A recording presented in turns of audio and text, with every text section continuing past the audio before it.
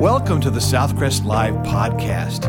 If this is your first time to listen, please connect with us at www.southcrest.org for more information. Thanks for listening and enjoy today's message.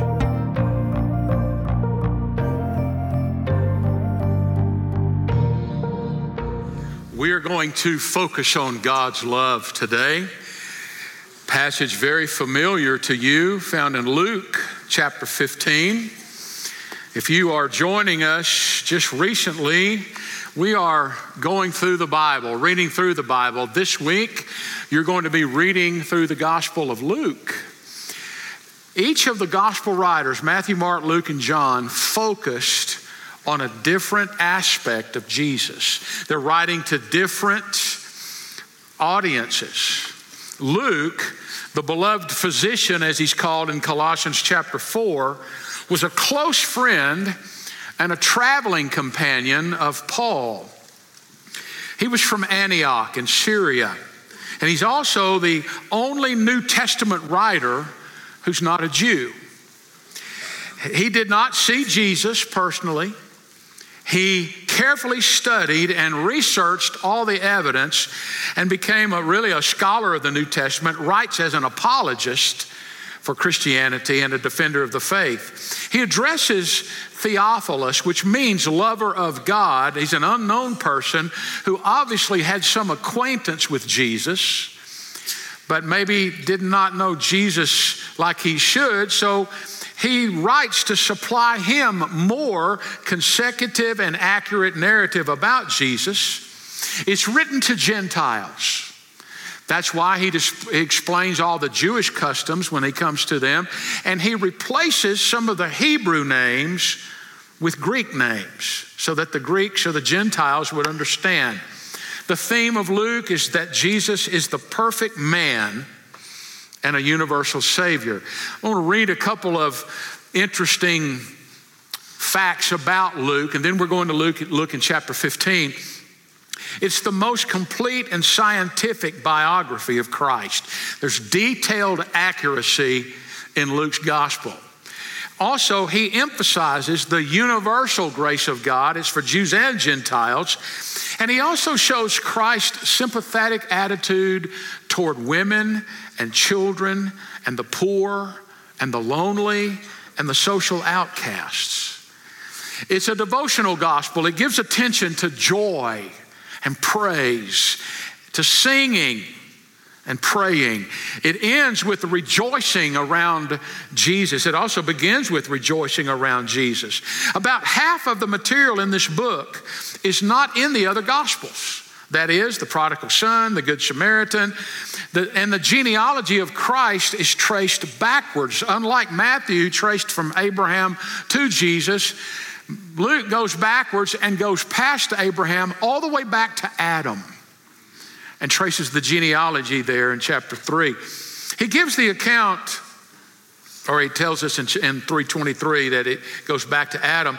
Luke gives backgrounds of the John the Baptist and of Jesus. It's the most comprehensive of the Gospels. Luke, the physician, gives a clear picture of the virgin birth. William Barclay said, if I could only keep one book of the New Testament, I would choose Luke's gospel, for in it I believe that we've met Jesus at his most beautiful and the gospel at its widest. He gives emphasis to the Holy Spirit and the work of the Holy Spirit. He stresses people and their names. And the last of all, he gives us 23 parables. 18 of them are exclusive to Luke. They're not found in the other gospels. He records 20 miracles, and 6 of them are exclusive to Luke.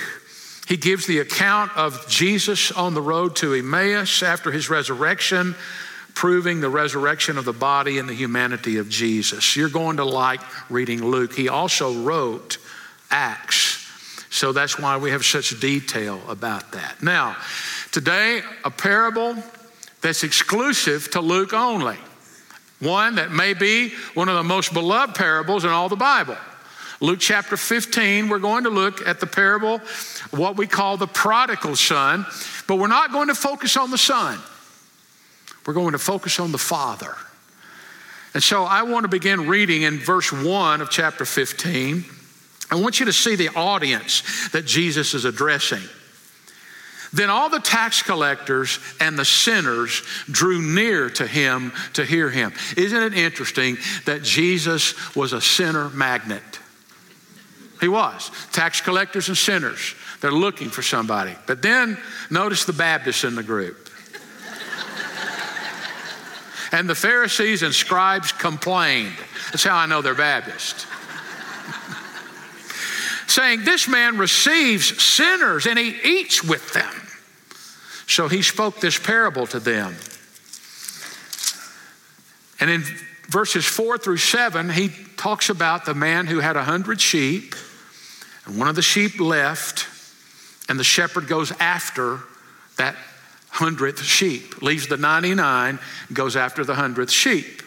And then beginning in verse 8 through verse 10, he talks about the woman who lost a silver coin.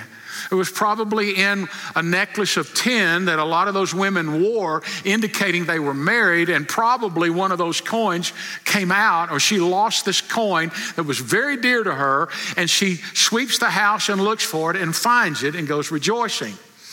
And then this passage beginning in verse 11.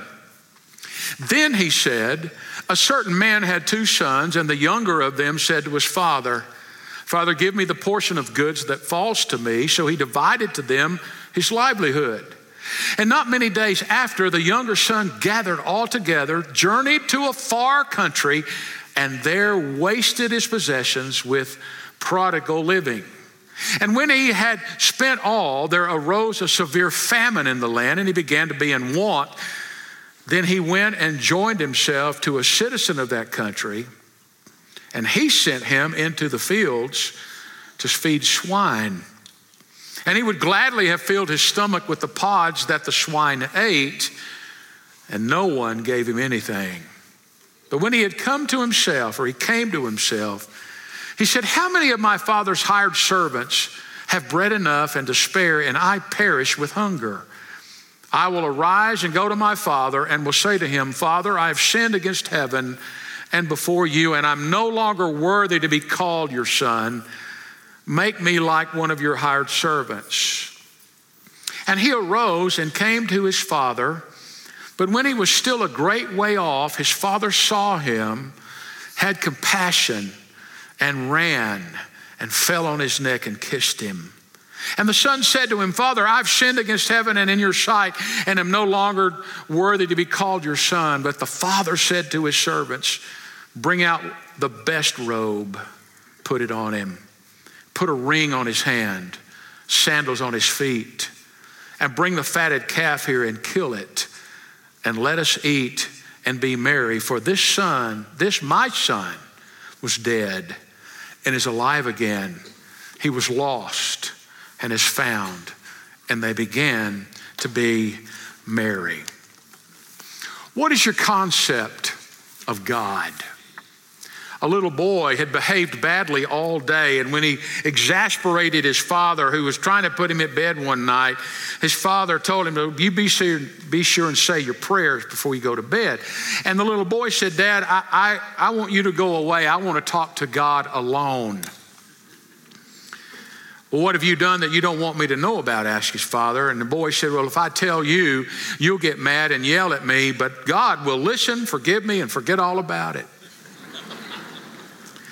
And then a lady was talking to her daughter who was about to get married. She was giving some advice. And her mother said to her, she said, I want to give you some advice regarding your future husband. She said, first of all, always stick up for him. Second, don't discuss important matters before dinner. And third, don't ever tell me about your arguments. Well, why is that, Mom? She said, and Mom said, because you may forgive him, dear, but I never will. Now, a lot of people have that concept about God, their experiences about God. Some people picture God as a vengeful, unforgiving father waiting for an opportunity to get even. And although we may long to return home from a far country or to go meet God, Some people are reluctant because they don't know what's going to be waiting for them. Am I going to face an angry God, or am I going to face a forgiving God? Am I going to spend the rest of my life suffering the consequences of my sin? Am I forever condemned to be a second-class citizen in God's kingdom? A.W. Tozer wrote, "What comes into our minds when we think about God is the most important thing about us." So what do you think about when you think about God and meeting God one day? I believe that this condemning image of God keeps a lot of people from coming to Him. And maybe you're watching online today, or you see this on television, or you're in this very room and you feel like, well, God would never really ever be comfortable with me because I've just done so much wrong. I just can't get good enough. And deep down, we believe that God hates us because of our sin. Well, I've got some great news for you today. It comes straight from the Lord Jesus Himself. First, I want you to notice the reality of God's forgiveness. Now, I mentioned these other two parables. There's three parables, and really understand the parable of what we call the lost son, you need to understand the first two. The shepherd has 99 sheep in verses 4 through 7, and one of them leaves. And the shepherd, instead of saying, well, it serves him right. If he's going to go out there, I hope he gets eaten by a wolf. But that's not the attitude of the shepherd. Well, he deserves what's coming to him. No, instead, the compassionate shepherd leaves the 99 sheep to actively search for the lost sheep. And verse 5 says, and when he has found it, he lays it on his shoulders, rejoicing. Now, you've got to understand the audience that Jesus is talking to. He's surrounded by tax collectors. He's surrounded by sinners. And the Pharisees and the Sadducees have this attitude. They've got this judgmental view of God. They taught that God despised sinners. And of course, they defined sinners as anyone but them. You know, they were the religious ones. They were the ones that kept all the meticulous laws. And when Jesus came, He said, my Father doesn't hate sinners. He loves sinners. And He talks about the shepherd that goes after the one that's left. And then He uses the illustration that Pharisees would definitely understand. He talked about money. He said a woman lost this silver coin, and an important coin. And when she found it, verse 9 says, she called her neighbors and said, rejoice with me, for I found the coin that I'd lost. You don't hate something that you've lost. Instead, you search for it and you rejoice when you find it. And what these two illustrations tell us is that God's attitude towards sinners is that He's looking for you. In fact, Luke 15:10, Jesus said, I say to you, there is joy in the presence of the angels of God over one sinner who repents. We can't really understand this parable until we see it in the context of the lost sheep and the lost coin. All three serve to illustrate God's attitude towards sinners. God doesn't hate sinners. Instead, He's searching for them, and He rejoices when He finds them. So with that in mind, I want us to focus on verses 20 through 24 for just a moment. And I want you to see the response of God the Father.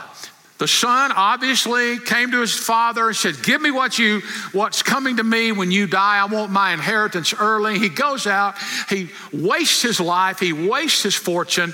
He winds up feeding the pigs. He's hungry. There's a famine in the land. He's eating with the hogs. Whatever the pods are given to them, he's eating. No, because no one gave him anything. He comes to the very bottom of life. Can you believe how many people are headed that way?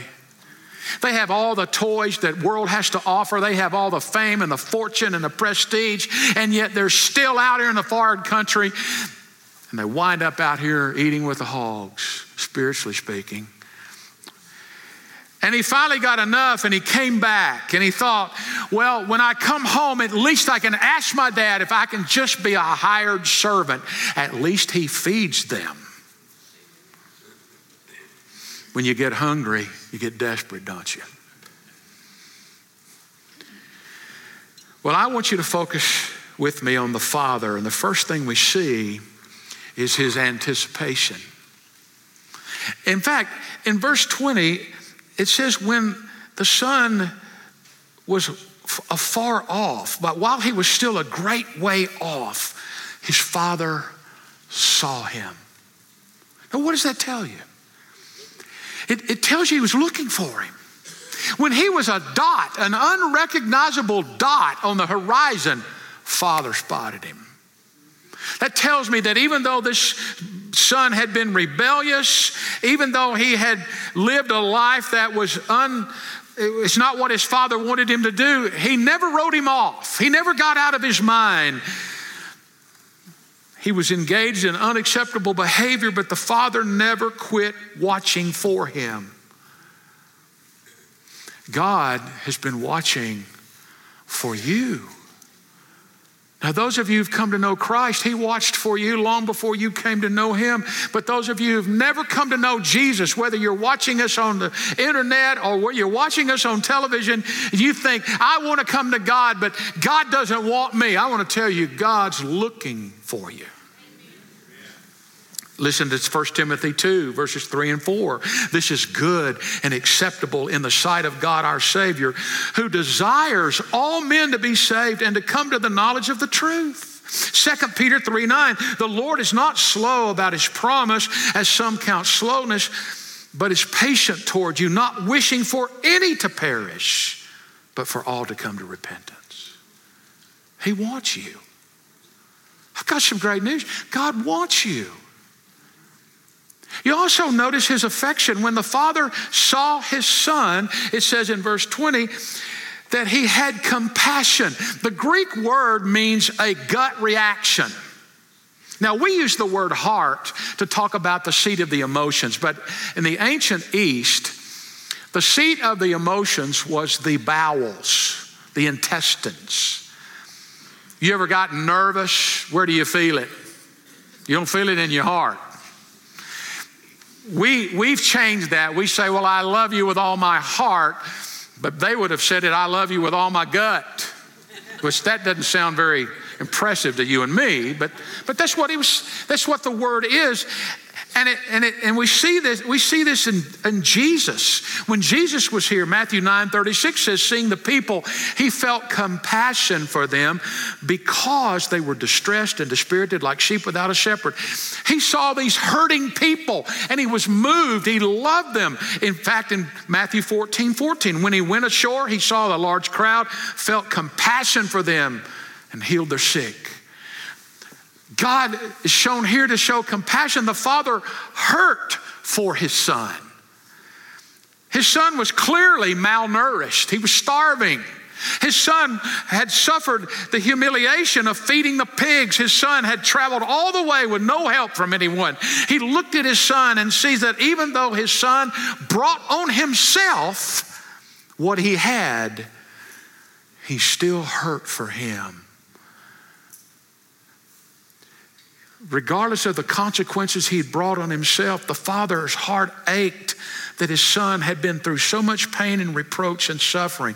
Yeah, was it his fault? Absolutely, it was his Son's fault. But his Father still had compassion on him.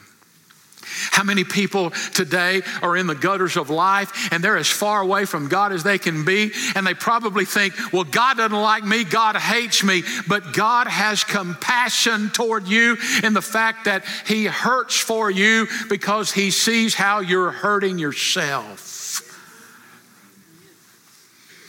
As a parent, we understand that when we see our children begin to make a mistake, and it just kills us, doesn't it?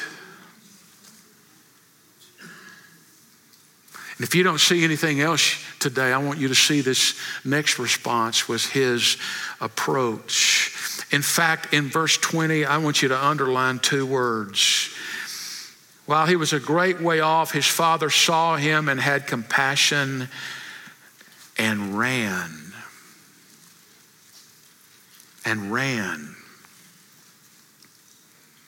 It's so important that you understand the crowd Jesus is talking to and their mindset. As bad as the boy was and as sinful as his choices were, nothing was more scandalous to them than for a dignified Jew to run. They didn't do that. You had to pull up your robe and you exposed your legs, and it's criminals who run and need to be escaped. And running was for children. Dignified men did not run. Did you know that for the next 1,800 years, that Middle Eastern translators were unwilling to accept that Jesus had said this, that the Father ran to the Son? They just could not translate it into their language that he ran. They didn't until 1860. When the Bustany Van Dyke Arabic Bible finally came out, you finally have the appearance of this father running, because it was a disgrace. And if he represented God, we're sure not going to put in there that God ran. Why did he run to him? Well, obviously, like any parent, he wanted to see his son, and he was eager to see him. But I believe there's another reason that he ran. He ran to him to save him from further shame. Because if he had gotten to the town square, what would those people have said to him? And if he had seen the elders of the city, what would they have said to him? And what sort of judgment might be inflicted on him in the community first? So the father runs. He's desperate to get to the son, to be able to deflect some of the shame that's already going to come to him. And what he's saying is the father is bearing the shame to save his son from any more shame. That's our God, who took the shame on the cross and died for us. Suffering the shame and the humiliation that we might be delivered from our shame. Don't miss the approach. A song was written many years ago that was entitled, "When God Ran." He ran to me, is what he says. Don't miss that part. And then notice his acceptance. It says, and he embraced him and kissed him. If we could relate if the father had said, "I no longer have a young son. I don't know who you are." We could relate to that. But did you know that God doesn't want retribution? He wants restoration. I read of a little first grade boy that appeared to be greatly upset when he walked into the principal's office. And he said, "Can I use the telephone to call my mother?" The principal said, "Is something wrong? Can I help you?" The little boy said, "Well, yesterday I forgot my sweater and I left it here at school. And this morning my mother told me not to come home without it." The principal said, "So what?" And he said, "Well, I can't find my sweater anywhere, so I just want to call her and ask her where she wants me to go." I'm going to tell you where God wants you to go. He wants you to come to him. The father met his son, embracing him, showering him with kisses. He wasn't just one kiss. The way it's written is a multitude of kisses. Now think about it. His son was dirty. He was foul. He was thin, likely smelled like a pig. He was not attractive. And yet the father embraced him and kissed him. God does not care how you look, smell, or where you've been. He will embrace you. You need to come home. And then he told the servants, "Get the best robe." Don't miss this. The best robe. It was a picture of honor, to put this robe on anything. In fact, I like what John MacArthur noted. He said, every nobleman had a choice robe, an expensive, ornate, embroidered, one-of-a-kind, floor-length outer garment of the highest quality fabric and craftsmanship. It was a showpiece. It was a garment that was so special that he wouldn't even think of wearing it as a guest to someone else's affair or wedding. It would be reserved instead for his own children's weddings or an equivalent occasions. Giving him the robe signified a greater honor than one would normally even think to confer on a son. He put a ring on his hand. It wasn't just any ring. It was a symbol of authority. It was a signet ring that was used to make wax seal impressions so the boy could make decisions on the behalf of his father and his father's estate. And then he put sandals on his feet, which was a picture of sonship. Hired servants usually went barefooted. The sons had sandals, shoes. And when the father gave that boy his shoes, he was making an emphatic statement. He said, this boy is not some random hired hand. This boy is my son. And then to make matters worse to the audience, by now I'm sure the Pharisees were standing there with their mouths open. You've got to be kidding me. He had a public celebration. We're going to kill the fatted calf. We're going to have steak. We're going to have a party.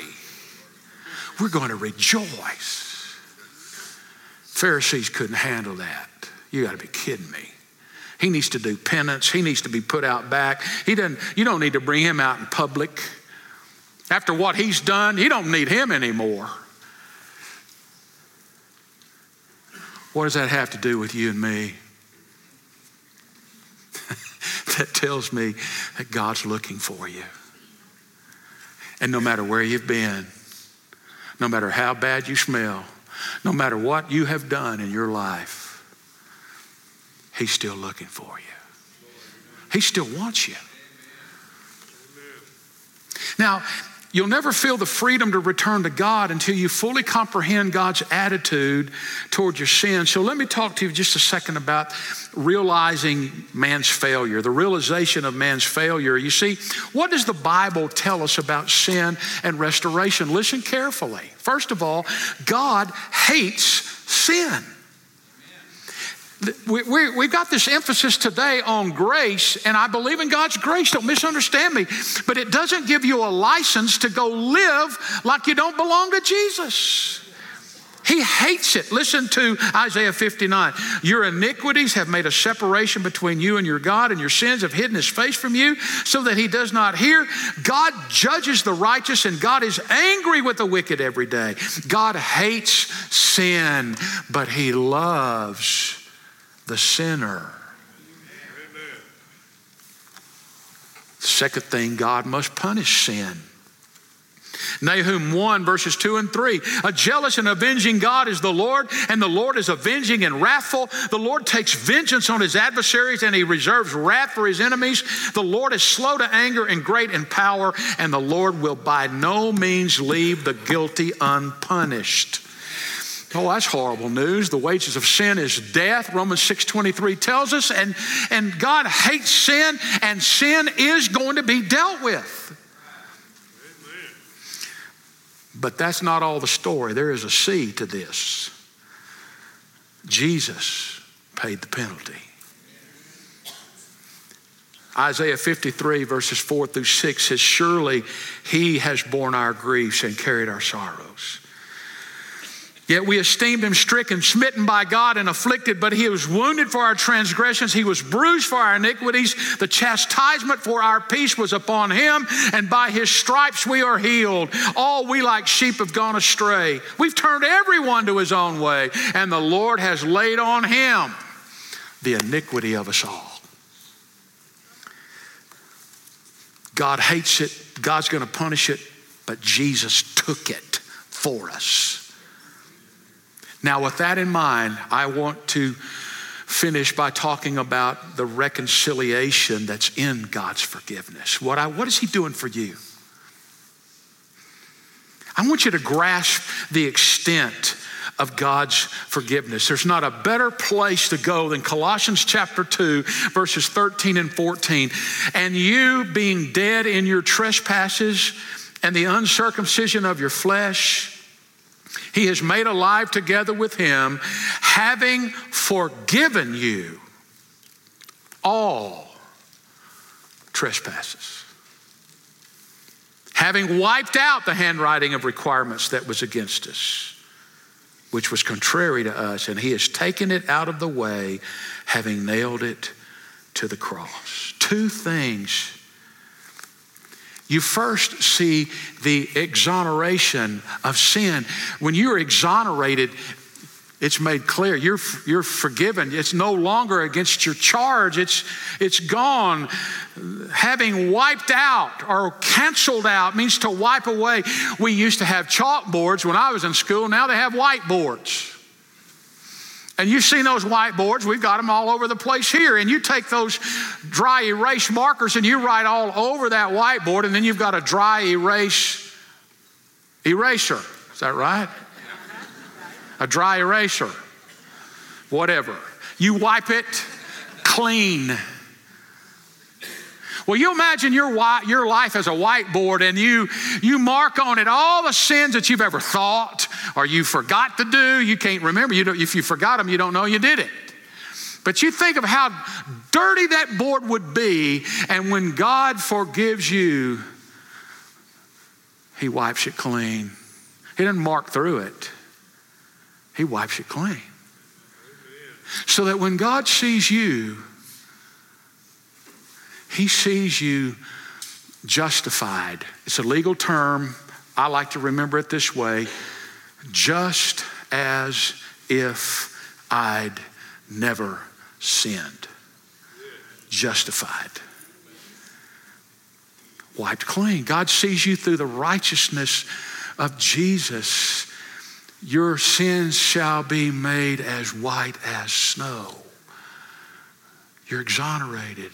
And how many of them? How many is all? How do you define all? What about the sins I've committed since I've been saved? You're still forgiven. In fact, the second part I've already mentioned, it's the erasure of sin. And, in Paul's day, official documents were written on very expensive paper or animal hide, papyrus and animal hide, and they had acid-free ink was used to write, and it would not bite into the surface of the paper or hide, but could easily be erased and used again. And the moment you become a Christian, God takes that list of all your sins, and Micah 7:19 states that he will cast all their sins into the depths of the sea.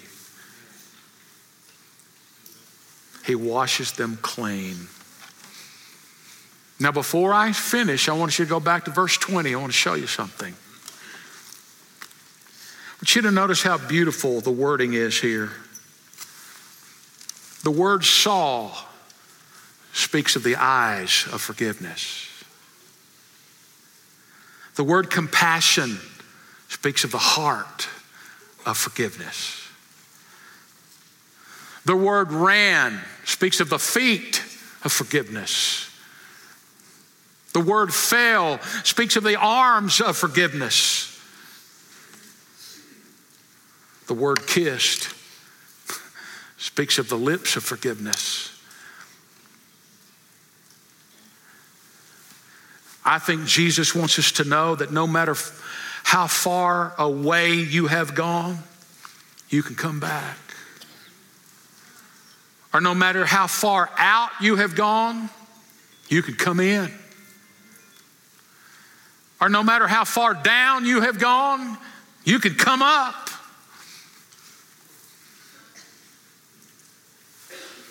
Y'all remember when I say Tom Bodette, what is the phrase that they always used? We'll leave the light on for you. The light's on for you right now from God. He's looking for you. And if you've never received Christ as your Savior, I do not know how to make it any more clear and simple. If you're watching us online or you see this on television, you can respond and we'll get back to you. If you're online, you hit that connect button and somebody can help you right now. But right now, if you've never received Christ and you feel like, God, why would God want me? I want you to know He does want you. Would you bow your heads with me? Lord, I pray for those who need Jesus, that you would help them come to you, that you would knock on their heart's door, that you would draw them to you, God, that they might respond, they might come home. If you need Jesus, you ask God to forgive you. Just like this son who said, Father, I've sinned against heaven and you. And you ask God to forgive you. And you believe in your heart that Jesus died for your sin and that He was buried and that He rose again. And you place your faith, your trust. I give you my life, Jesus. I believe that you are the way to be saved. And I commit my life to you. And I ask you now to come into my life and save me.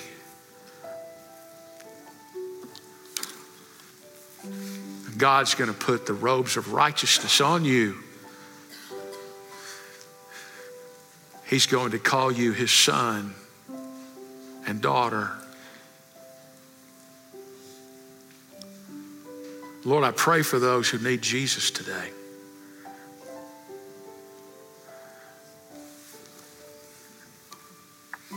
Lord, I thank you for reminding us, those of us who've been saved a long time, just exactly what that means and how much you do love us. That you don't sit around wringing your hands waiting to get even with us, that you really loved us enough to welcome us home.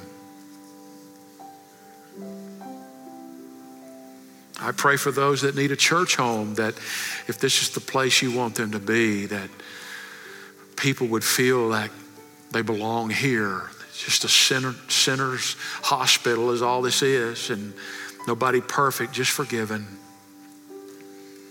I pray for those that need to be baptized, like this lady today who unashamedly said, Jesus has saved me. I want the world to know. And what a beautiful picture to see somebody immersed in water, to show the fact that you have immersed them in forgiveness. And you've taken somebody who was dead and given them new life. I pray people would follow you in believers' baptism and be obedient. Lord, but right now, draw people to you.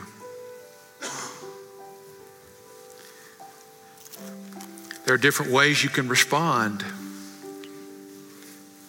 You can text the phrase living hope with no space. Living hope, no space, to the number 474747.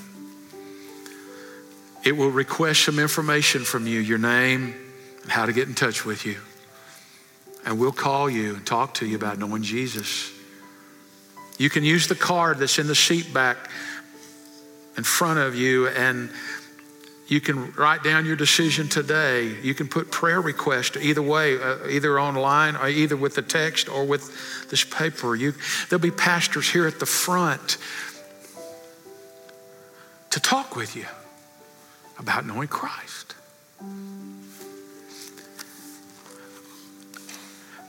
I don't know how we can make it any simpler to respond.